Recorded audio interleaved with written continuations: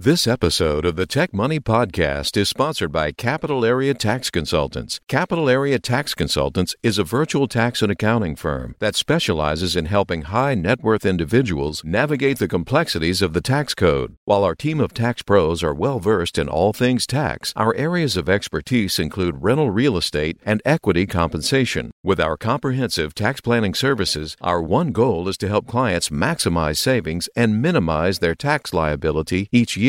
At Capital Area Tax Consultants, we believe in pricing transparency and flat fees. Before engaging with us, you'll receive an upfront quote in black and white with a description of any services to be performed. This way, there are no hidden surprises. So don't wait. Reach out to us today to experience a better approach to taxes at www.capgllc.com. Again, that web address is www.capgllc.com.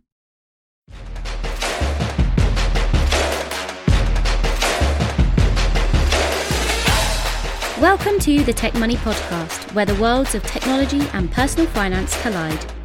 Hosted by certified financial planner, speaker, blogger, and self-proclaimed personal finance nerd, Malcolm Etheridge. Each episode aims to make you just a little bit smarter about your money, all from the perspective of the tech professional. Without further delay, here's your host. Hey there, listeners. Malcolm here. And as you may have heard me mention on a previous episode, it was two distinct conversations that I had with two separate friends in tech last year that convinced me this podcast would be worth launching. Well, today, I'm having one of them join me here in the virtual studio. Malcolm and I recently had a conversation that ranged from how to choose the right online brokerage platform, whether a robo-advisor was worth all the hype, and how to know which financial advisors are legitimate and which are faking it. And then I had that aha moment that made me realize this was another good topic to discuss in a public setting for our listeners as well. That's right. His name's Malcolm too. So I'll do my best to let you know which Malcolm is speaking to you when. Malcolm's a strategic sourcing manager at Microsoft. He's also a fellow Aggie. One of those two details is not super relevant to this episode. I just wanted to get it out there on the record. Malcolm has some questions that he's going to take us through that I've teed up for him. And then some questions that he has that I don't know are coming yet. This should be interesting. But these are questions I always suggest that people ask any potential financial advisor that they're considering working with. With that brief introduction, welcome Malcolm Hodge to the Tech Money Podcast, man. What's going on, Malcolm? How are you? Thank you for bringing me on. Thanks for doing this, man. This should be fun. You've got your list of questions there in front of you, so we'll start from the top, jump right in, and I'm sure our in-studio producer, Eric with an A, will let me know if I make a mess of anything. So let's get to it.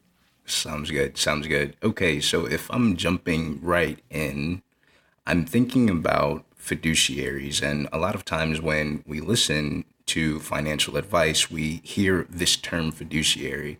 My question is, are you a fiduciary? And then I think even taking a step back, if you could let the listeners know what is a fiduciary, that would be super helpful also.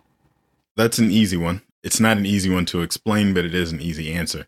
Essentially, a fiduciary is a person who is legally required to put their client's interests above their own or the interests of their firm, which I know to anyone who has common sense who's listening to this, it's kind of like, duh, that should be the case at all times, but it's not.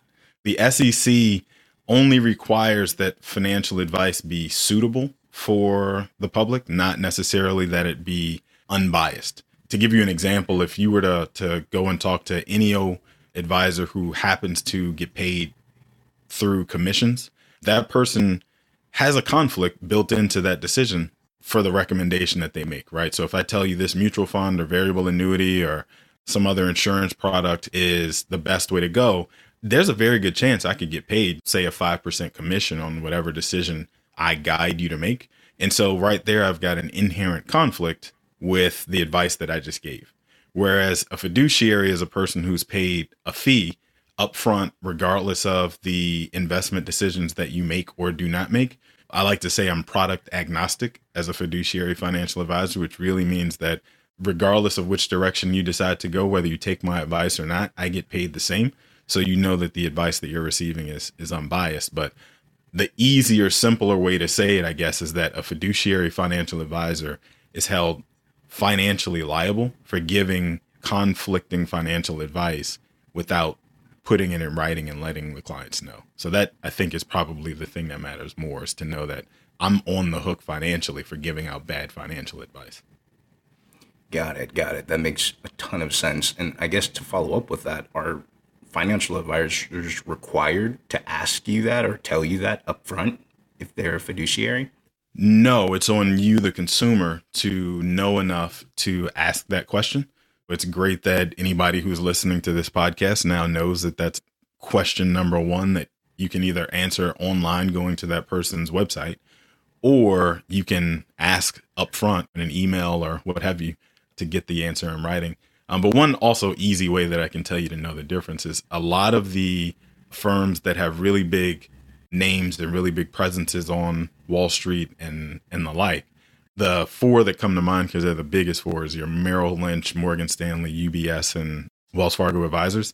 Anytime there's the option to get paid a commission for doing something, whether you exercise that option or not, you technically can't be a fiduciary. And since all of those firms have both options built in, they technically can never act as a fiduciary. So that's kind of just, I guess, the cheat code to know the difference.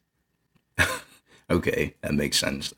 Also, I guess jumping into the next question, as I'm looking to identify and choose the right financial advisor, what are some things that I should know, or what are the things that I should be thinking of as I'm trying to identify if you're the right financial advisor for me?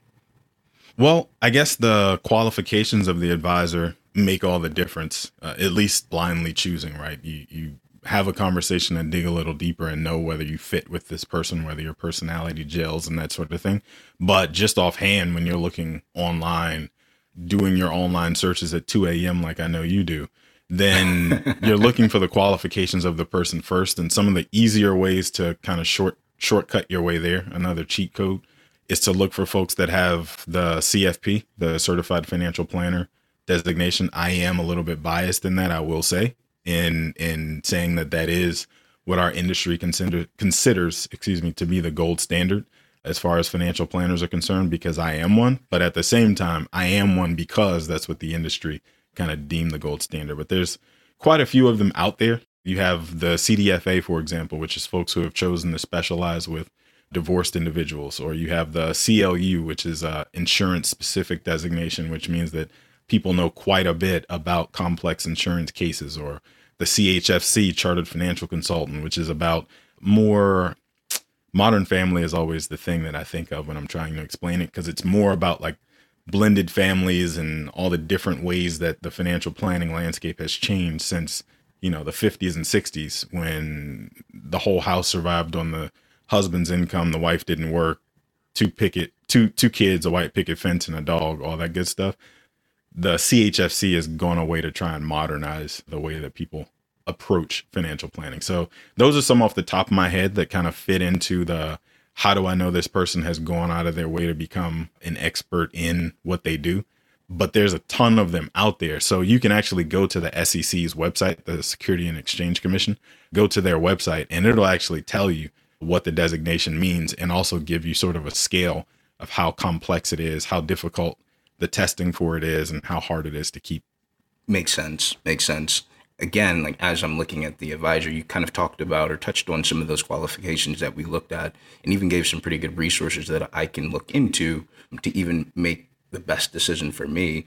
But as I'm going through some of those qualifications and I'm thinking about the type of client profile that a financial advisor is also looking for, because it needs to be a two-way street, right? So for you, what is that typical client profile?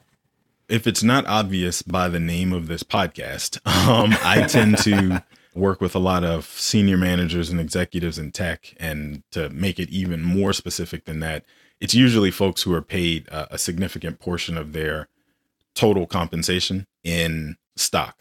So folks who have a pretty complicated tax situation, because tech folks tend to be highly compensated, but then also they have a little bit of a complex financial situation because they've got at least one concentrated stock position in a publicly traded company. That's usually the types of cases that tend to land in my email inbox. A number of folks have sort of their specialization. You have folks that work solely with doctors or nurses, and I actually happen to have a friend who only works with folks in software sales and pharmaceutical sales. There's people who work only with, I know another advisor who works only with attorneys who are either partner or on partner track. There are folks who specialize because once you know sort of the specifics of how one company or one industry works, it makes it that much easier to go deeper with the clients. But then you have a bunch of people who are generalists, and as long as you fit the profile as far as like assets under management that they're targeting or a specific age, before retirement or whatever, you kind of fit into their profile. So some people are super general and other people are super specific. So it's worth asking the question. You, for example, work at a really large, well-known tech company, right? So you could ask, how many people do you work with like me who work at this firm, as a way to know whether it makes sense to engage with that person or not. You made a really good point about being at a larger tech company, but nowadays we're hearing about so many different IPOs and companies that are in that transitional period when they're going public. What about the people whose companies or whose tech companies specifically have not yet gone public? As far as like their privately held stock in the holdings themselves? Correct. That actually makes it a little bit more complicated as far as the advice the client would be following, if that makes sense. It's much easier for me to predict what a Microsoft is going to do over the next 5 years and give you advice on that. It's much tougher to give you advice on what an Airbnb pre-IPO is going to do as far as growth is concerned and, your restricted stock and all those sorts of things. And so it makes it, to me, I'm obviously biased again, but it makes it even more necessary to get professional advice from someone who knows the tax implications of that decision and how vesting is going to work in your specific situation and so on. But it does get a little bit more unique with privately held companies versus publicly traded. Got it. That makes sense. And then even like as we talk about that, going into the next question, you kind of touched on it earlier when talking about how the landscape of money has changed so much, especially in tech, this being such a new space. Have you worked with people who are in my type of situation?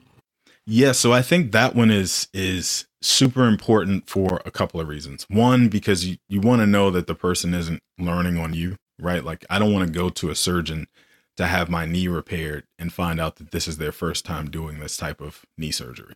Everybody's got to start somewhere, right? Like I completely understand that that's the case, but right. I, as a consumer, am going to feel a lot more comfortable when I ask that surgeon, how often have you done these type of knee replacements? And they say, oh, you're my, number 100th knee replacement surgery. Now I feel a little bit better, right? So that's, to me, one of the more important things to know about the advisor, assuming that your situation is super nuanced, right? There's a lot of cases where people have things going on that aren't that far off the radar. But to bring it back to tech, for example, for a second, like there's a number of things that are super nuanced in people's compensation packages, especially the higher you go in the organization, because now your comp package is a little bit customized. Those things require some special attention and some special experience. And so then it matters a little bit more that you've worked with people like me. But then separate and apart from that, I think the age of the person or people goes into that equation too, right? Like you and I are millennials, even though I hate to allow that term. Embrace it. I don't. I'm like a 65-year-old man in a millennial's body. But I look at that and I say the advice that people tend to want to give to a 35-year-old client is almost identical to the advice they want to give to the 65-year-old, which doesn't make sense, right? There's a whole lot of life that's going to happen in that 30-year period in between. But the way the financial advice industry is set up currently, there's a small handful of advisors who specialize in working with like millennial clients and even Gen Zers now, because there are some Gen Zers that are even millionaires. But there's still not a ton of focus paid on younger investors, younger clients in the financial advice space. And I think even that is a lost opportunity, where you can't necessarily say that you've worked with people like me as a 30-something-year-old high earning professional in a major metropolitan area if all of the rest of your clients that you work with are 59 and above, right? So even that disconnect makes a difference because you can't give me the same advice that you're going to give to that 59-year-old couple that's 5 or 6 or 7 years away from retirement. It needs to be treating things differently from me. Earlier, you mentioned the surgeons and how when working with a specific surgeon, obviously you want to make sure that they have your best interest at heart. Thinking about that same concept, you want to make sure that you're working with people that you actually enjoy, right? If you're playing a sport, if you're on a team at work, you want to work around other people that you like actually being around. And so I guess for you, what specifically do your clients enjoy about working with you? Because you're asking me like about me specifically, like I mentioned that a lot of the folks that I work with are in the tech community. And so the process and approach for us is very tech forward. There's little paper involved in much of anything at this point, unless you want it, right? So we don't have to throw a bunch of money at USPS and FedEx and whoever else like the old days. So that I think is probably one of the most important things. But then it's also the fact that, like, as you know, tech people tend to keep very strange hours. And so I get emails about things at 2 a.m. and I have clients who work overseas in places for months at a time and then, you know, come back to the States. And so getting them on the phone to have a conversation or move money around or whatever is a little bit challenging. And so the fact that I'm able to meet them where they are and everything is pretty tech forward, I think is probably one of the highlights if I could decide that for them myself. But then also probably the fact that, like, kind of to your point, I get into the weeds and actually explain things, I think, in a way that you don't always get from a financial planner, right? So to use that surgeon example again, you go to visit the doctor, they examine you and they say, okay, here's what we're going to do. You're going to come back on this date and it'll be done. When you wake up, you'll have a brand new knee.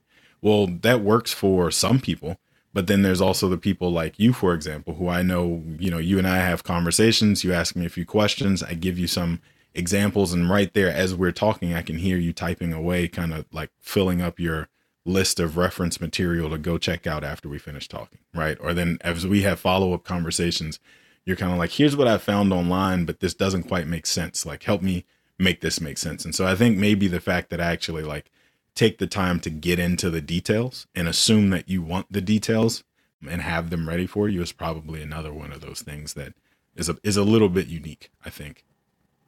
Totally. And then I think as a tech professional, you can always make the safe assumption that we do want the details.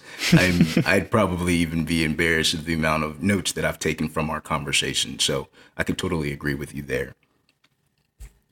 To my next question, we talked a little bit earlier about what exactly fiduciaries are. To you as a financial advisor, how exactly do you get paid? Great question. And I think this is one that people tend to shy away from because it's probably feels a little bit strange to ask someone that question. But I think it's extremely important to know exactly how and how much the person, you know, you're receiving financial advice from is getting paid.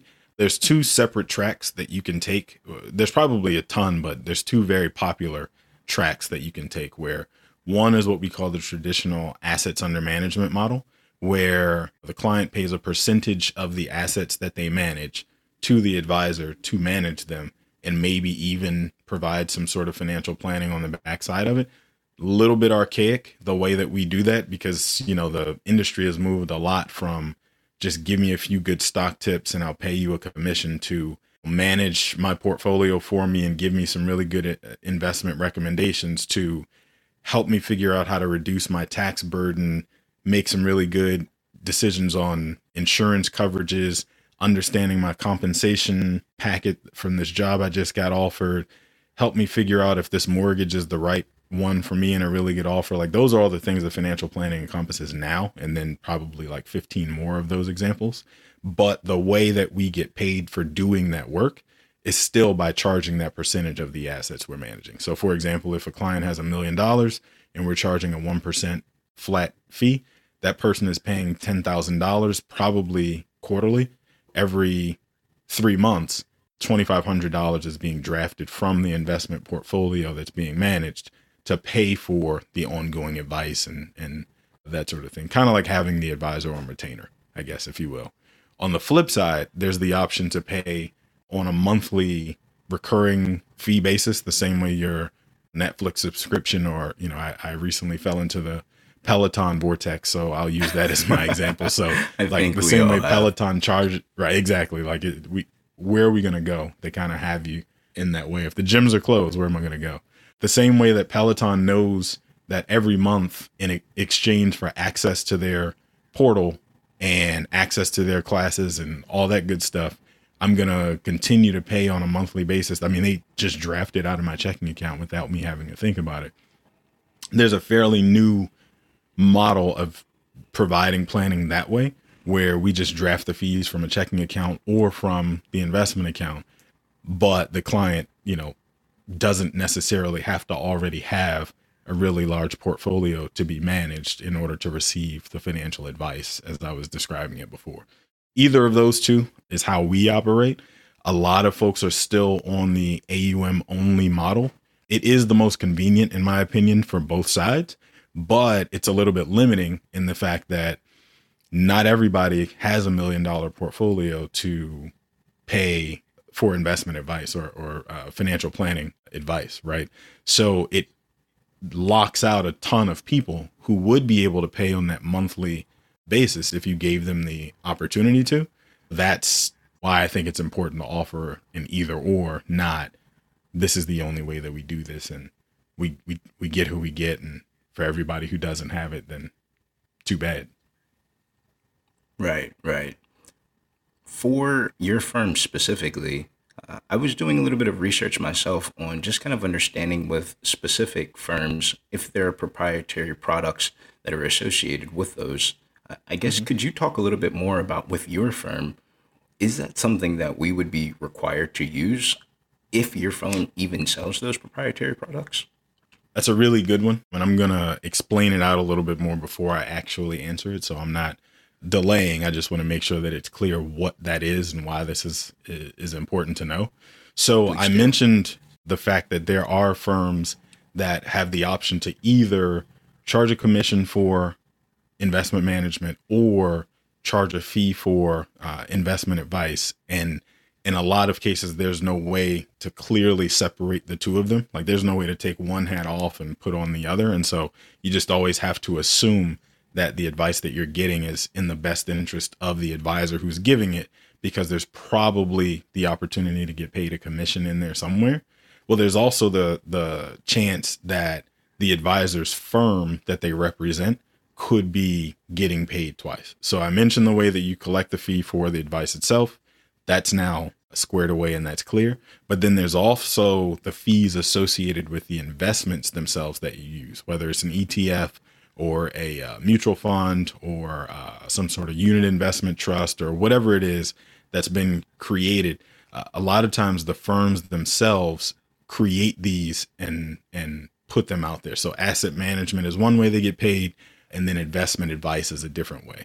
And so you'll see, like if you look at your 401k, for example, all of the funds that are lined up and available for you to invest in, well, each one of those firms also has its financial advice division or wealth management division or whatever they call it.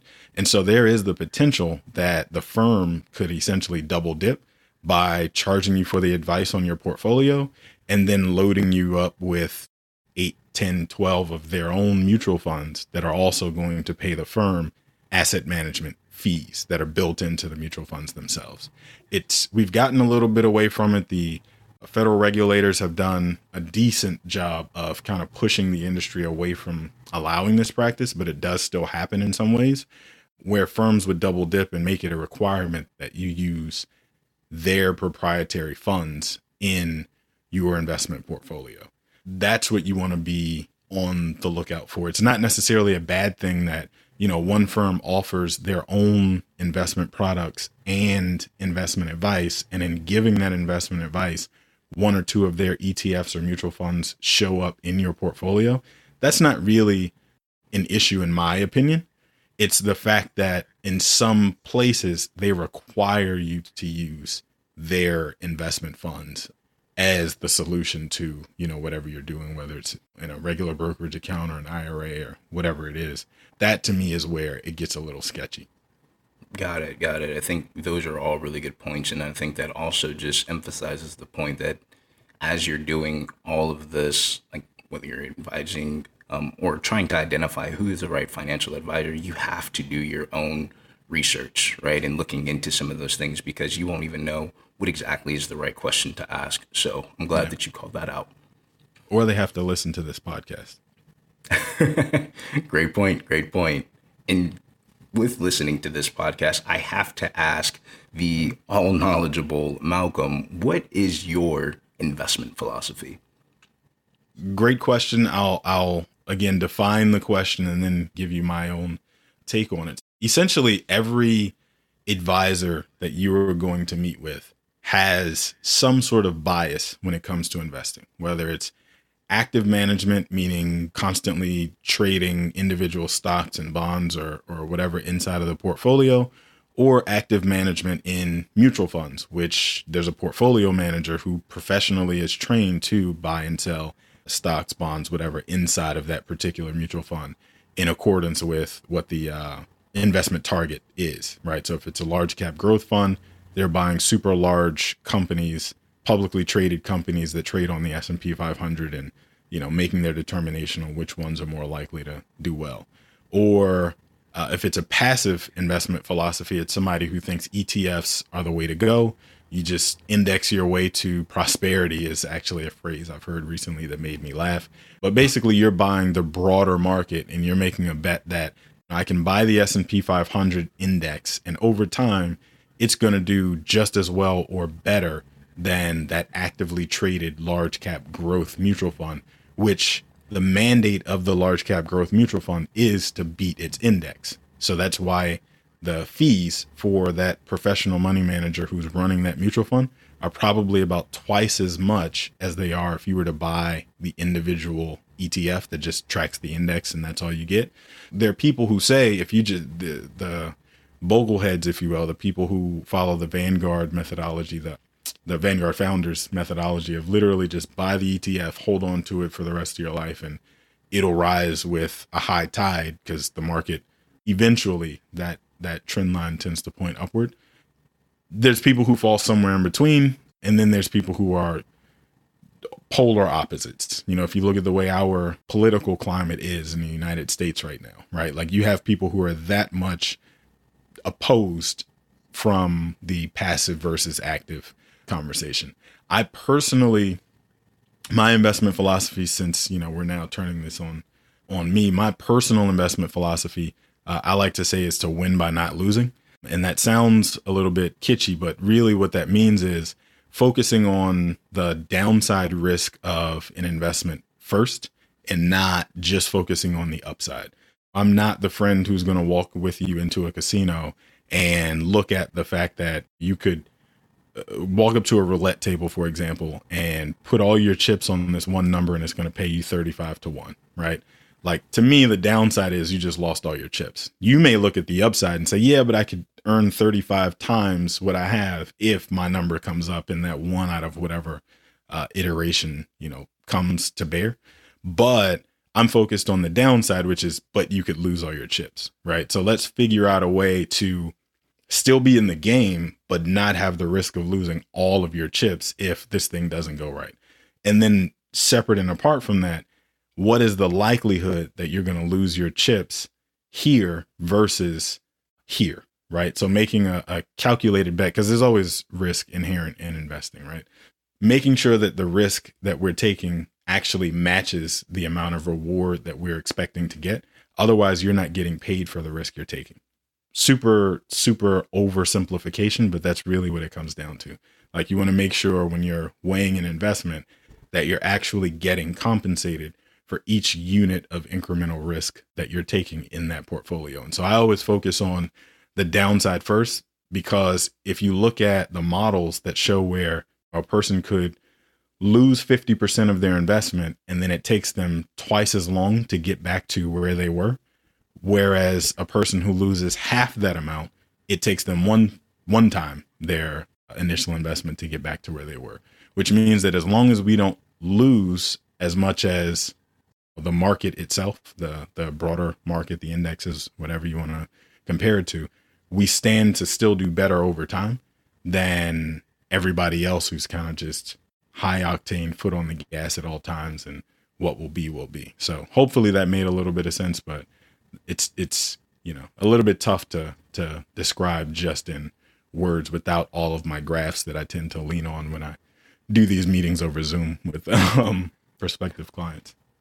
No, I think that makes sense. And I think that it's also worth, like, as people are working with you or whoever they are working with as their financial advisor, that they ask those types of questions up front, and they're looking to understand what that long-term gain is for them, specifically within the tech space, right?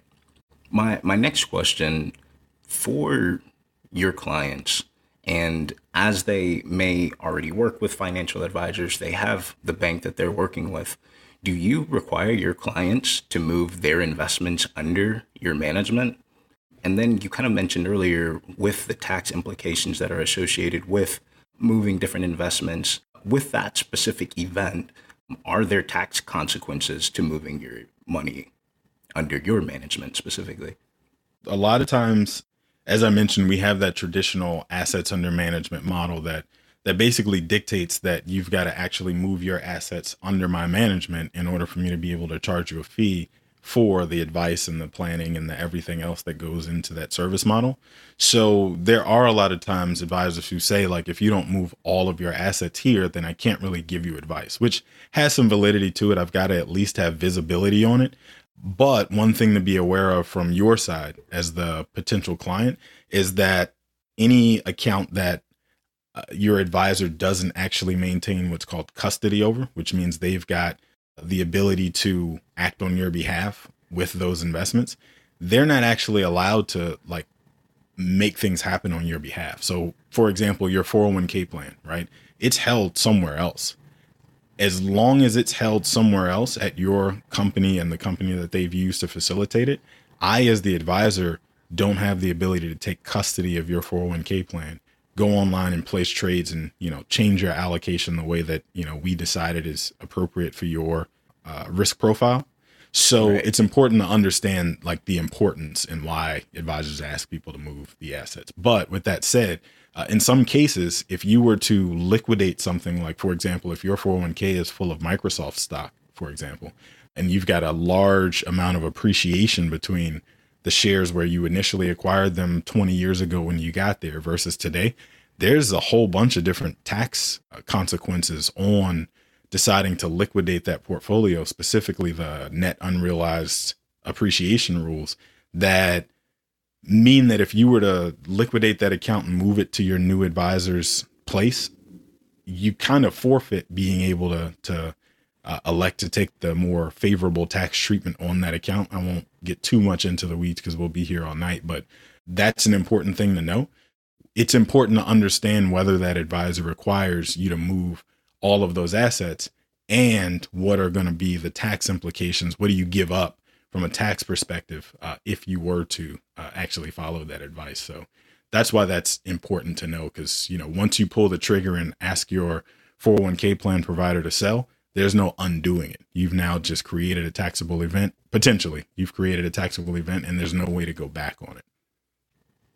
Got it. That's actually a really good point, and something that I've dealt with just as recently as this morning, working with my fiance who was trying to move her older 401k into another account, and then just trying to understand what exactly the representative meant when they said that it would be a taxable event. And even considering if that's going to be in the current year or the next year, especially as we get closer to the end of the year. So thank you for clarifying that. I'm sure you've worked with clients that want to talk every day. There are probably some clients that don't want to talk that often. I mean, you kind of even talked about it earlier, specifically within the tech space. You'll have clients or tech professionals who work deeper into the night. With you specifically, is there any expectations that you set with your clients, or how should we even, as the client, think about how often we would meet and communicate, because people are so different? Yeah, it's definitely a matter of preference. I personally ask the clients in the onboarding meeting that we do, like, how frequently do you want to communicate? If it's a couple, which of you is the person that wants to hear from me more than the other?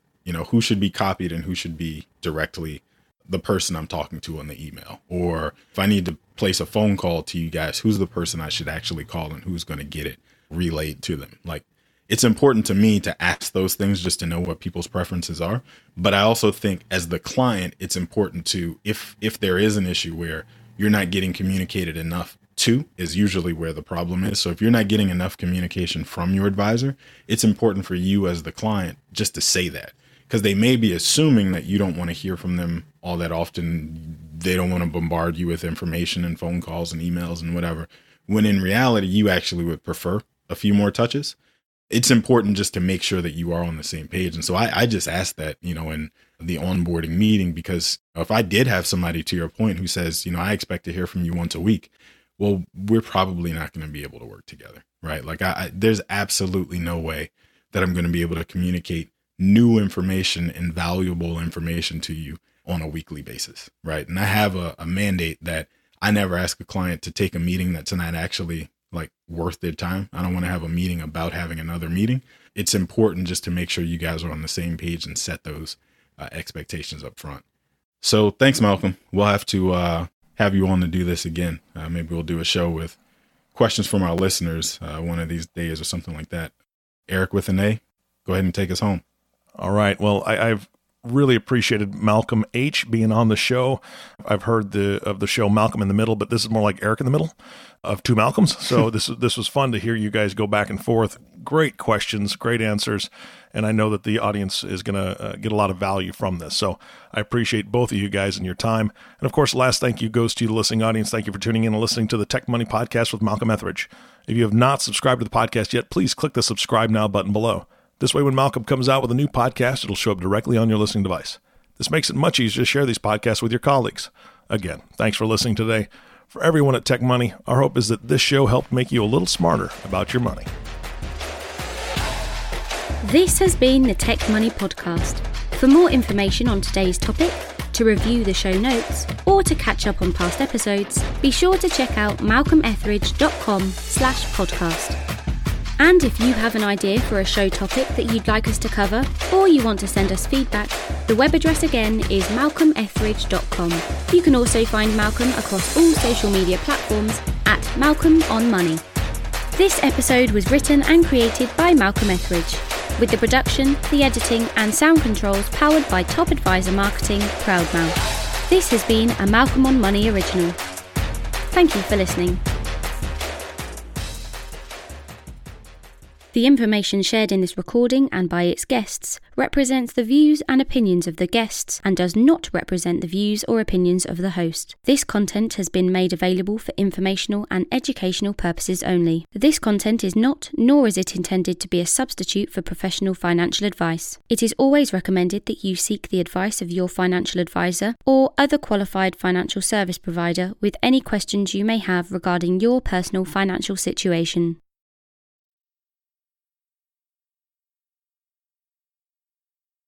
This episode of the Tech Money Podcast is sponsored by Capital Area Tax Consultants. Capital Area Tax Consultants is a virtual tax and accounting firm that specializes in helping high net worth individuals navigate the complexities of the tax code. With our comprehensive tax planning services, our one goal is to help clients maximize savings and minimize their tax liability each year. Our team of certified public accountants and enrolled agents is well versed in the latest tax laws, ensuring that you capitalize on every opportunity for strategic tax optimization. We anticipate changes and keep you up to date on opportunities to potentially reduce your tax bill in the future. With a focus on precision and strategic planning, we are your trusted partner both during tax season and throughout the year. So don't wait. Reach out to us today to experience a better approach to taxes at www.capgllc.com. Again, that web address is www.capgllc.com.